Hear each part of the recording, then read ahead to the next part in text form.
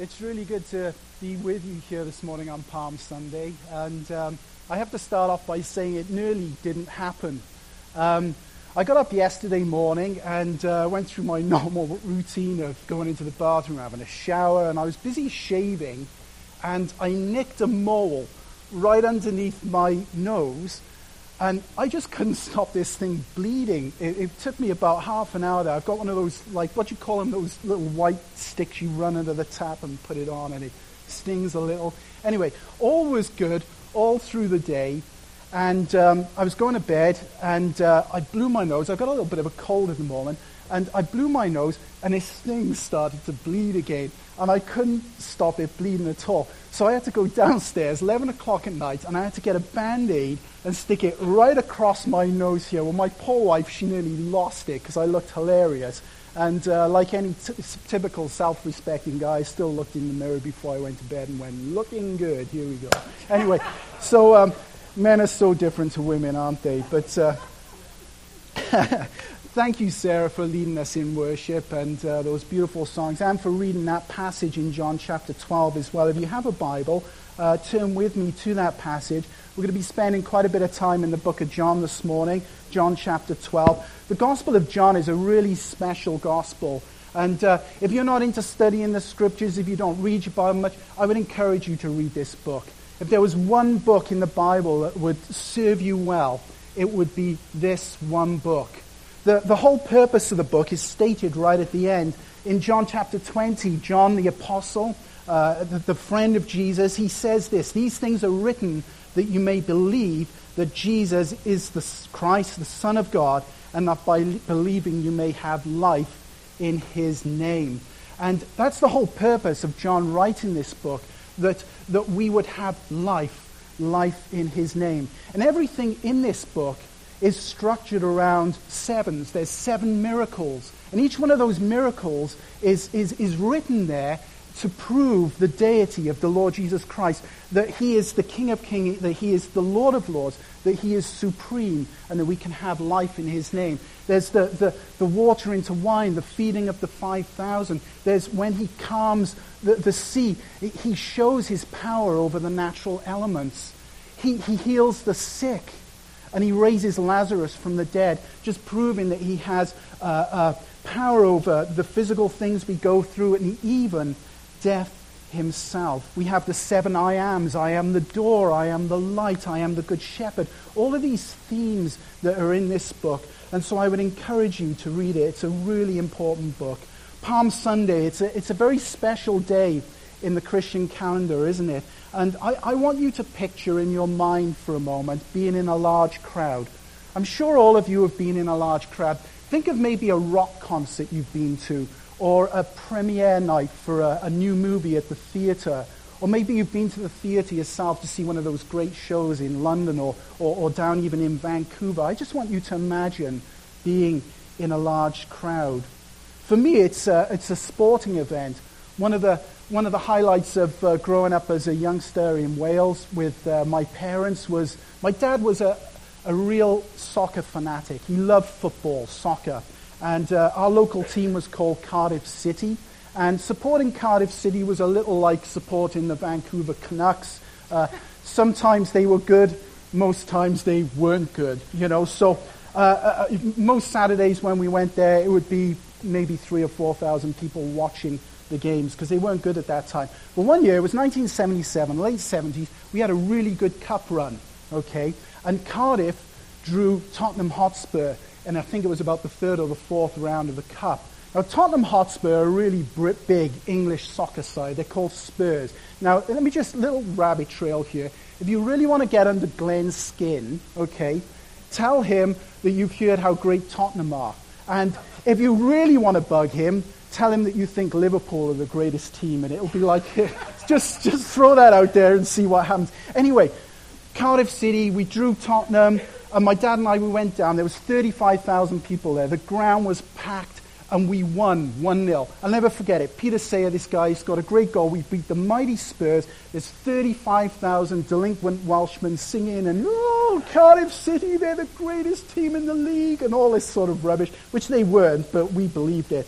Anyway, we were in that crowd coming out, And you sort of, you know what it's like if you've been to any sporting events. You come down and you come into the tunnel and you're walking out. My dad had hold of me and we're walking along and all of a sudden I hear my dad, he goes, oh, my shoe. Somebody must have stood on the back of his heel and he lost his shoe.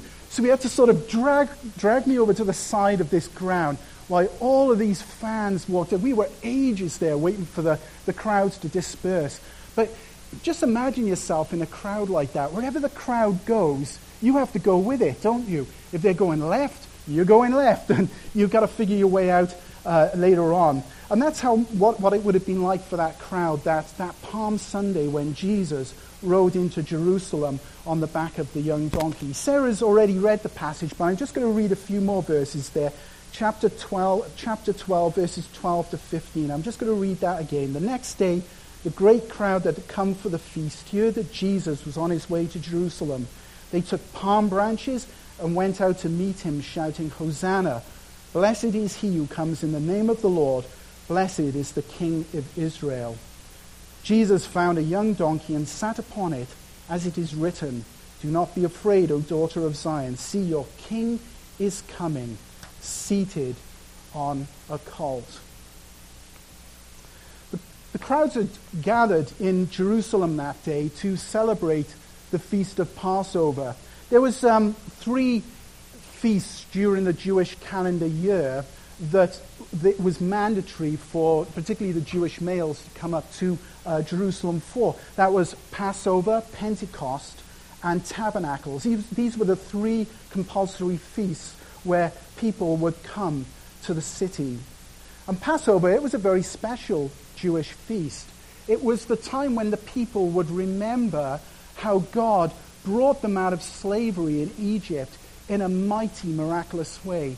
Do you remember they had to take a lamb, and the lamb had to be without spot or blemish, and they were to kill the lamb, and they were to place some of the blood on the doorposts of their home, and then they were to take the rest of the lamb, and they were to roast it, essentially, and have a roast meal lamb, and it was served with unleavened bread. And all of these things are symbolic, very symbolic to the Jews, with bitter herbs, and the bitter herbs would remind them of the bitterness of slavery. And so this was a really important Jewish feast for them. And you remember that night in Egypt, the angel of death came, and if the blood wasn't on the doorpost and the head of the door, the firstborn would die. But if the blood was there, the angel would pass over, because death had already come to that home. And so this was a very important Jewish feast. It was one of the most important. And as Sarah's reminded us there, the city would have been full. It would be like sort of Kelowna when we've got one of those special events on. Some commentators say that there might have been an additional 100 to 200,000 people packed into that city during the feast of Passover. News was spreading fast. This man, Jesus, who had raised Lazarus from the dead, he was on his way to Jerusalem. Now, this story is recorded in all the Gospels, and when you piece all the information together from Matthew, Mark, Luke, and John, you can figure out that a large crowd would have been following Jesus from Bethany. He'd been at the house of Lazarus, his friend, who he'd raised from the dead. But there was also a large crowd that was surging out from the city of Jerusalem who had heard that he was on his way. And when these 2 crowds met, they greeted him like a mighty king returning from a victorious battle. Why did the crowds come to meet him? What were they thinking about him? Well, there were those there amongst the crowds who were simply sign seekers. That's what verse 18 tells us that we read earlier. They had heard how Jesus had raised Lazarus from the dead, and they were curious. They were caught up in the sensation of this man, the Lord Jesus Christ. But there were also those in the crowd as well who were greeting Jesus as the Messiah, God's anointed one, the Christ. If we look at the passage, it says this in verse 13. Look at verse 13. It says they took palm branches and went out to meet him, shouting, Hosanna! Blessed is he who comes in the name of the Lord. Blessed is the King of Israel. Now the word Hosanna in the Hebrew, it literally means, save now, we pray you. Save now, we pray you. And so the shout of the crowd literally was, as they were waving those palm branches, they were literally saying this: God save the King. God save the King. Now these words that they chanted were from Psalm 116. Psalm 113 to 118 were a group of praise psalms that were central to the Passover festival. And so they would be singing these songs as part of the Passover celebration anyway, but they were singing them as songs of praise and thanksgiving and celebration to the Lord Jesus Christ. And so as the people waved the palm branches and shouted these words, they were looking at Jesus as God's anointed one, the Messiah, the Christ, the one who would come and conquer and deliver the people, the one who would sound the trumpet and call the Jewish people to arms and free them from the Roman cruelty and give them their land back and give them rest and peace. But Jesus hadn't come to conquer the Romans. He was on a different mission. And the crowds totally missed the point as to why he had come. And so Jesus came riding on a colt, a foal, a young donkey. And when Jesus rode into Jerusalem like this, he was making a very deliberate claim to be the Messiah. This was to fulfill what had been written by the prophet Zechariah. It says in chapter 9 of Zechariah, "Rejoice greatly, O daughter of Zion. Shout, daughter of Jerusalem. See, your king comes to you, righteous and having salvation, gentle and riding on a donkey, on a colt, the foal of a donkey." And so Jesus was making a direct claim to be the Messiah, the Christ, God's anointed one. Now there is a very special picture in the way he rode into Jerusalem that day. In our Western culture, we tend to think of a donkey as a stupid, humble, despised animal. In fact, I looked up in the Oxford English Dictionary, and after it gives the definition of what a donkey is, sort of four-legged creature, it goes on to say this: stupid and inept person. I found that quite funny, actually. But we say that, don't we? You stupid donkey. And so we've probably got Shrek to thank for that, haven't we? But however, in the Middle East at that time, it was a noble animal. Think like a Cadillac. Now, in the Bible, it talks about, in the book of Judges, it talks about this judge called Jair, and he had 30 sons, and apparently they rode around on donkeys. You can just imagine these 30 guys on the backs of these donkeys kind of bobbing up and down. In Britain, when we go to the beach, let's just set the scene here a minute. In Southern California, Dawn, when you go to the beach, you lie in the sun because there's the expectation of sun, right? In Britain, there is the rumor that the sun exists.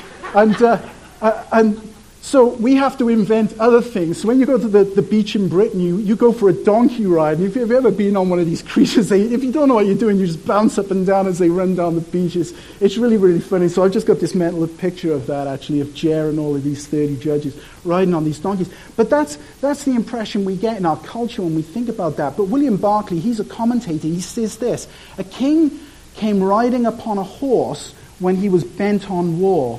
He came riding upon a donkey when he was coming in peace. And so Jesus was not the warrior figure that the crowd was dreaming about. Rather, he was the Prince of Peace. No one realized what was happening at the time, not even the disciples. For verse 16 says, at first his disciples did not understand all this.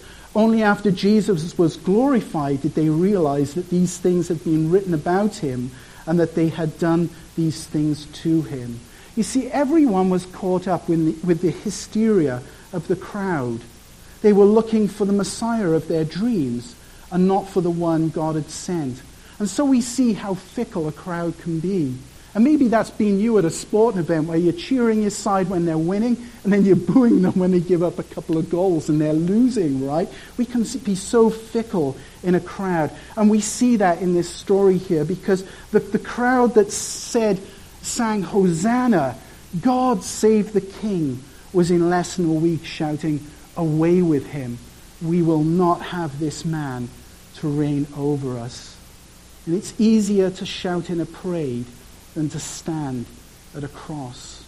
And so outward praise is no sign of inward conversion. That could be you here today. Maybe you come and you enjoy the music. You really enjoy the community of God's people, the benefits that church offers. But if you ever bowed the knee to Jesus. Now when Jesus arrived in Jerusalem, he went up into the temple area. And as we carry on through verses 20 and 22 there, we see that there were some Gentiles that had come up to Passover too. Now the Gentiles couldn't get to where Jesus was. They had their own court, and they couldn't get to the inner court where only the purified Jewish males were allowed to go under that dispensation of law there. And there was a special court for them, and they wanted to see Jesus. And so they found Philip, and Philip found Andrew, and Philip and Andrew, these two disciples of Jesus, they took these Gentiles to see Jesus. And when Jesus came to them, he said something very profound. Look at verse 23, John chapter 12, verse 23. He says this, "The hour has come for the Son of Man to be glorified." The hour has come. The hour has come. Some people have called this gospel the gospel of the hour. For 7 times in this book, the phrase, the hour, is mentioned. Sometimes it's said in the negative, his hour has not yet come. And then sometimes in the positive, the hour is come. And the word literally means any time or period, especially a season. What was this hour? What hour is he referring to? I calculated that in 6,000 years of recorded human history, there's been approximately 52.5 million hours. And I know you're thinking to yourself, Lyndon, get a life, but I'm a numbers guy, okay? I'm a numbers guy. I just want you to think about this just for a second. In all those hours of history, approximately 52.5 million of recorded history, great events have taken place. Think of some of the mighty battles that have been won. Think about some of the great speeches that have been made. Maybe think about some of the great sporting trophies that have been won. But as far as God is concerned, there is one grand, glorious hour that stands above them all. What is that hour? Perhaps you don't even know that that hour has come. Perhaps you are living your life completely unaware that the greatest hour in human history has come. What is that hour? It's the hour for the Son of Man to be glorified. For he goes on to say this in verses 24 to 28. "I tell you the truth, unless a kernel of wheat falls to the ground and dies, it remains only a single seed. But if it dies, it produces many seeds. Now my heart is troubled, and what shall I say? Father, save me from this hour? No, it was for this very reason I came to this hour. Father, glorify your name." And so Jesus directs their thoughts to the cross. The whole purpose of him leaving the splendor of heaven and coming to this earth was to go to the cross. And that is why early on in his ministry at the marriage of the Cana in Galilee, do you remember? They ran out of wine, and his mother came to him and said, "We've got a problem, we've run out of wine." That's why Jesus said, "Woman, what does your concern have to do with me? My hour has not yet come." But now the shadow of the cross is looming before him. His hour is come, and he is going to the cross. In John chapter 14, just a few chapters on from this, Jesus has his disciples together in the upper room. He's washed their feet. Judas Iscariot has left. He's gone out to betray him.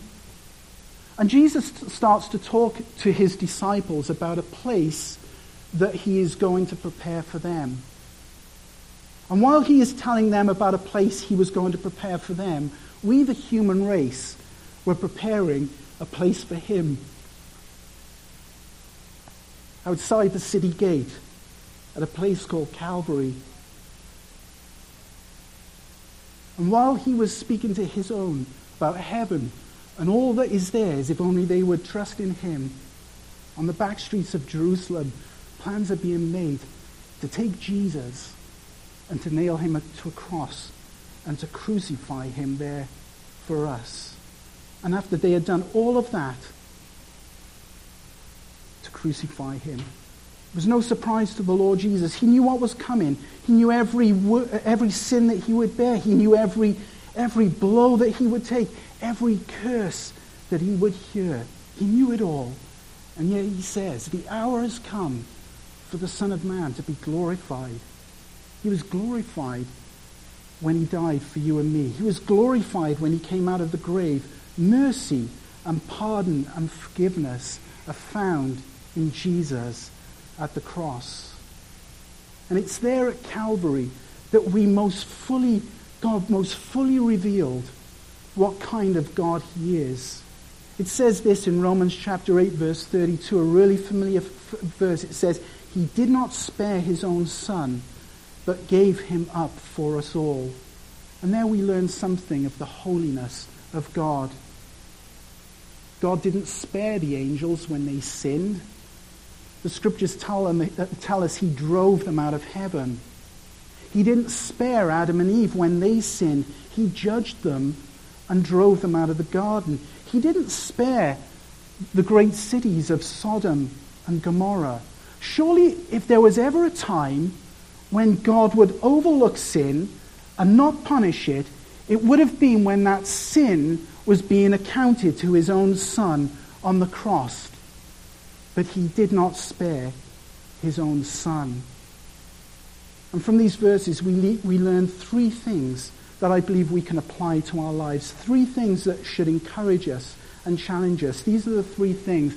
Jesus' death and resurrection will bring us life. Jesus' death and resurrection will bring glory to God's name. And Jesus' death and resurrection will defeat the evil one. In verse 24, Jesus states a great principle using the analogy of a grain of wheat. I tell you the truth, unless a kernel of wheat falls to the ground and dies, it remains only a single seed. But if it dies, it produces many seeds. Now, I'm not much of a gardener. In fact, I'm not a gardener at all. I think I've told you before, I'm a constant sense of amusement to my French neighbor, who is a very good gardener. But I know we've got gardeners in the room here, and I'm not going to pretend to know a lot about this. But I do know this, that in the grain, we see something of the great mystery of life. The grain of wheat falls to the ground and it dies, and then it produces the blade, and then it produces the ear, and then comes the harvest. And so the grain of wheat must die in order to produce the fruit. And in the same way, Jesus, died so that we might live. He gave his life so that we might have life. He is the one who died for our sins, the sins of the world, and through his death, he would provide a way for many to be saved, the great harvest to come.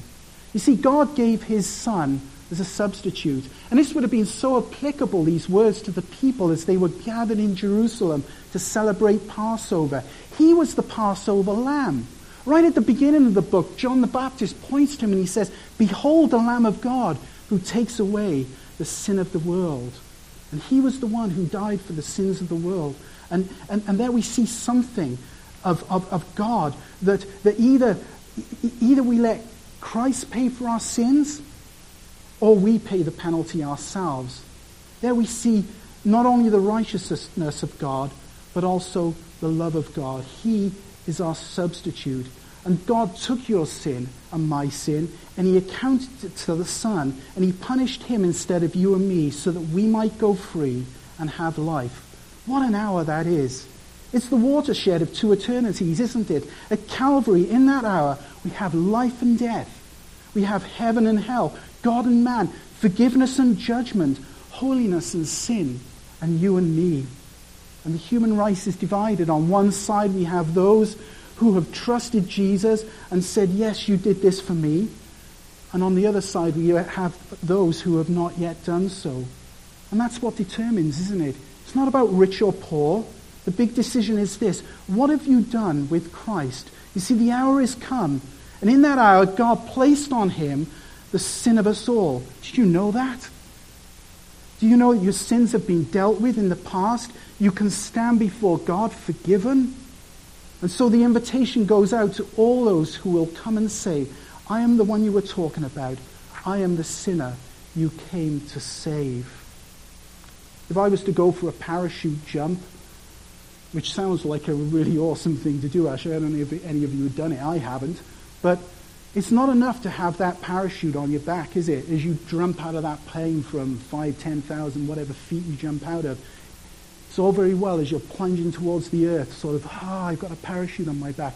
That parachute is completely useless to you until you pull that ripcord and make it effective. Do you know what? It's the same with the cross and what Jesus has done. I had 2 friends growing up, Mark and Nick, and they came to our youth group and I was witnessing to them, and I would say to them, do you believe in Jesus? And they would say yes. And I'd say to them, do you believe Jesus died on the cross? And they would say yes. And I'd say to them, do you believe Jesus rose again? Yeah, we believe all that, but it was just information to them. They hadn't taken it and applied it to their heart. And it wasn't until a day we were at a Nicky Cruz concert, this is probably early 80s now, and they heard the testimony of this man who'd come to know Jesus. And it was on that day that they applied what Christ had done to their lives. That was a good hour. And so we need to apply what Jesus has done. And so we can get life so wrong, can't we? We can get carried away with the things such as our careers, our self-image, pleasure, lifestyle, possessions, legitimate things, but we get caught up with the physical things around us, and we fail to realize that the soul is more important than the body. This is what Jesus said when, in verse 25, he says these words. Look at verse 25 there. It says, the man who loves his life will lose it. He's referring to the physical life. See, some people go through life, they live it up, they drink, they party, they think only of themselves and nothing about the consequences of their actions and what it does to others, not caring about anyone else at all. And then the day will come when they will die, and their life will be lost for all eternity. But then Jesus goes on to say this. He says in the same verse, while the man who hates his life in this world will keep it for eternal life. The word hate there is a verb which means to prefer one thing more than another. And Jesus is simply saying this, do you love me more than your own interests? That's why in Philippians it says, but whatever was to my profit, I now consider loss for the sake of Christ. What is more, I consider everything a loss compared to the surpassing greatness of knowing Christ Jesus my Lord, for whose sake I have lost all things. I consider them rubbish that I may gain Christ and be found in him. And to serve Jesus can mean that we forego all the things that this world has to offer. But in so doing, we will keep our lives for eternal life. And so Christ wants that first love. He wants that first devotion in our lives. So as we continue through this passage as well, we see that the cross is looming. Look at verse 27 and 28. It says there, now my heart is troubled, and what shall I say? Father, save me from this hour? No, it was for this very reason that I came to this hour. Father, glorify your name. Then a voice came from heaven. I have glorified it and will glorify it again. It's difficult for us to know what it must have been like for Jesus to bear the sin of the world. If you watch the film The Passion there, we get something of the sense of the punishment that he bore for us. But there is a sense in that movie that we can focus more on the punishment that he bore for us rather than on the one who was actually being punished. Who was that? It was the sinless, spotless Lamb of God. It was God himself. And he didn't only physically suffer at the hands of men. He suffered beyond that. He endured the wrath of God against our sins. It says in 2 Corinthians, it said, God made him who knew no sin to be sin for us, so that in him we might become the righteousness of God. And his heart is troubled, but instead of praying, Lord, save me from this hour, he prays, Father, glorify your name. What a lesson for me there. I tend to complain when things start going wrong. I tend to complain at God when things start going wrong in my life. But the lesson here is the example of Christ, who said, through these circumstances, however uncomfortable they may be, Jesus' intention was to bring glory to God's name. And oh, that my life might be like that. That the things I go through in life might bring glory to God. What a challenge for us. Lastly, his death and resurrection, it'll defeat the evil one. Look at what it says in verse 31 and 32. Now is the time for judgment on the world. Now the prince of this world will be driven out, but I, when I am lifted up from the earth, will draw all men to myself. He said this to show the kind of death he was going to die. When Jesus died on the cross, Satan thought that he'd won a mighty victory that day, but he hadn't. He'd lost. You see, if Jesus had gone to the cross, if Jesus had just gone back to heaven bypassing the cross, he never would have been able to deal with our sin issue. He knew he had to go and die. And so as the forces of evil celebrated his death, really, there was a mighty victory going on there, because Satan is utterly defeated at Calvary. He thought he was going to succeed and win, but he didn't. He is utterly defeated. And the sentence on the devil has not yet been carried out, but his destiny has been sealed. He is a defeated enemy, and one day he will be finally judged and thrown into the fiery pit. And Jesus' death will draw all men to himself. That's what he says there. Those who believe will be saved. Those who don't will be lost. And so there is a challenge for us today to lift up the name of Jesus before men. It's a cry of victory. It's in the cross that we find salvation. It's in the cross that Satan was defeated. Finally, Jesus pleads for them to believe while they still have the light, because Jesus is coming again. Look at verses 35 and verse 36 there. It says, Then Jesus told them, You're going to have the light just a little while longer. Walk while you have the light before darkness overtakes you. The man who walks in the dark does not know where he is going. Put your trust in the light while you have it, so that you may become sons of light. And when he had finished speaking, Jesus left and hid himself from them. The king has come. That is in the past. The great hour when the Son of God was glorified, that the Son of Man was glorified rather, that is in the past. But there is another hour coming, and this hour is in the future. It's called the hour or the day of his wrath. If you have a Bible, turn with me please to Revelation chapter 6, verses 15 and 17. Verses 15, it'll be on the screen behind. Thanks, Norm.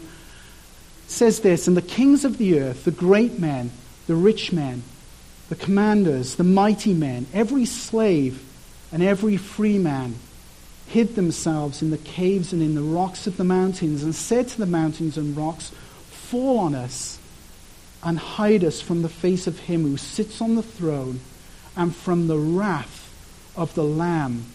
For the great day of his wrath has come, and who is able to stand?